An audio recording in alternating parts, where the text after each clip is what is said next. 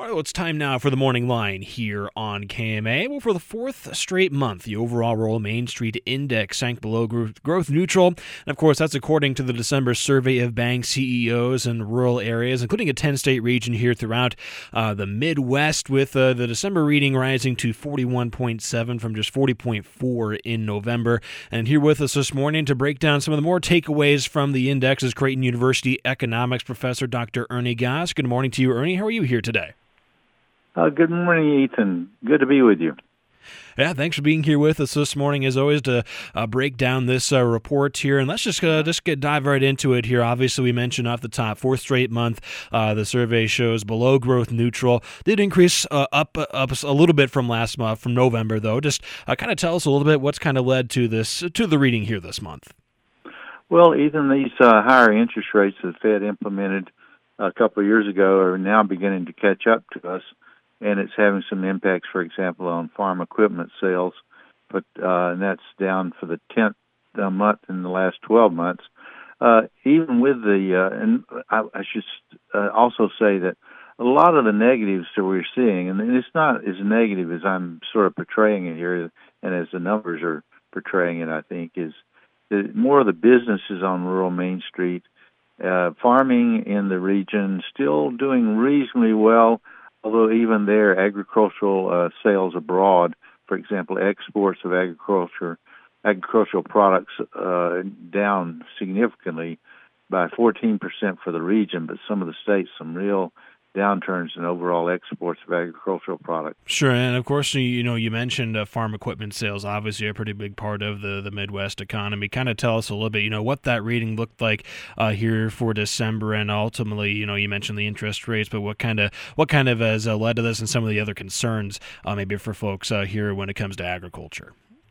Well, of course, we're seeing it in the stock market. John Deere stocks, for example, of course, which is a big agricultural equipment provider. Or a producer, I should say, manufacturer. What's led to this, also we're seeing retail sales not as good as we'd like to see.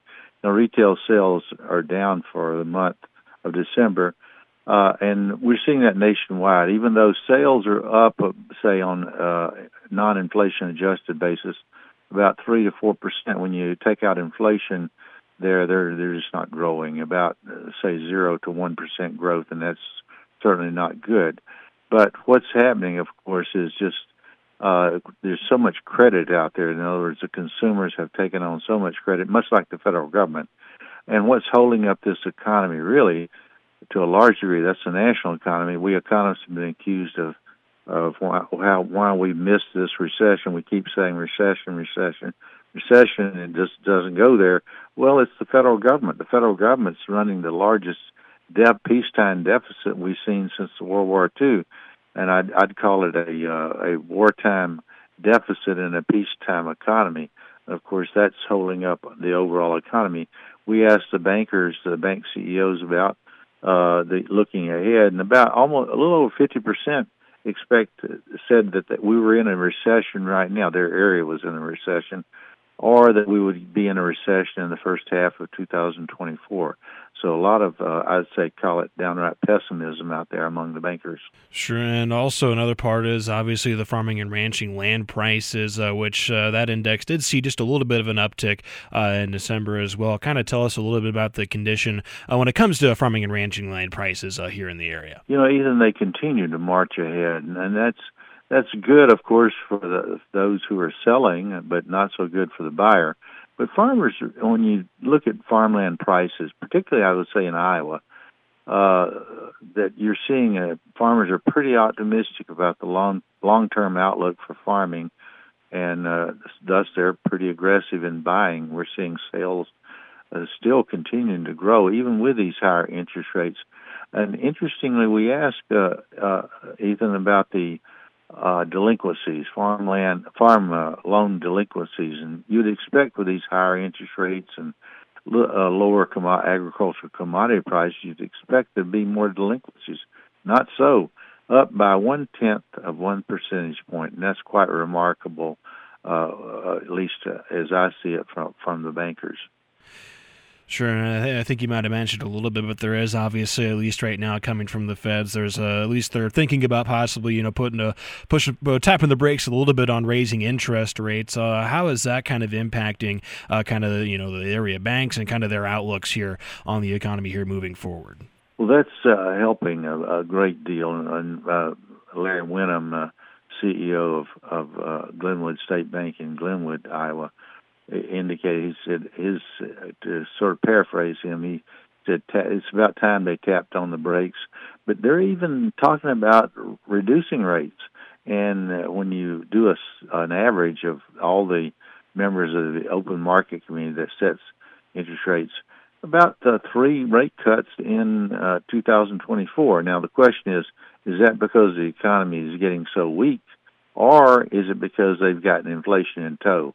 Our bankers say it's the latter, not it's the former, not the latter. That is, weaker U.S. economy, a weaker regional economy. But the inflation numbers that have come out recently, in fact, this morning, not the inflation rates are coming down pretty sharply. But it's like a campfire. You hope you smothered out that fire, but it could just pop right back up there if they begin reducing rates too early. Sure. And what about employment, hiring here in the region? The hiring index for December did slip just slightly a little bit. Just tell us what's kind of looked like right now with these bank CEOs and what they've reported here in the area. Well, the hiring is just, as you said, the index was a bit below growth neutral, but it's been fairly, I would say, I won't say positive, but not as negative as some of the other readings. We asked the bankers about looking forward. What are the biggest threats to the community, your community bank, and looking at the area? And normally finding and hiring qualified workers is a big threat.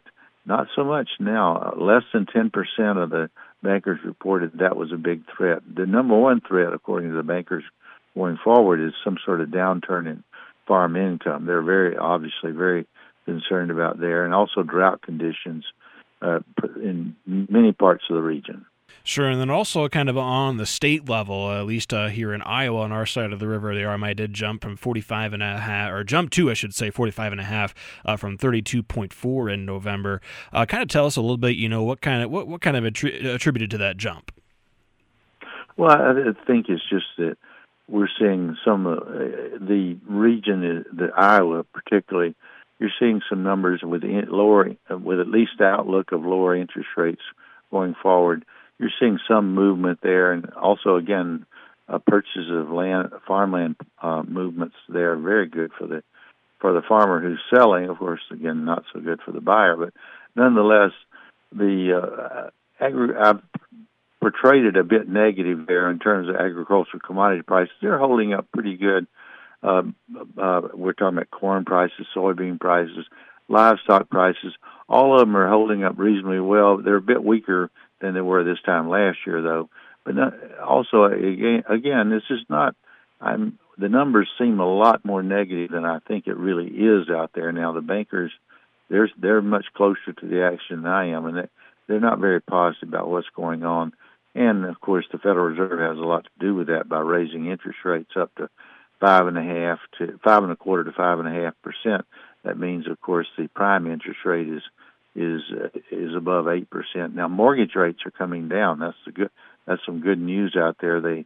Our housing sales number, housing index, was below growth neutral, and that's a lot to do with the shortage of houses.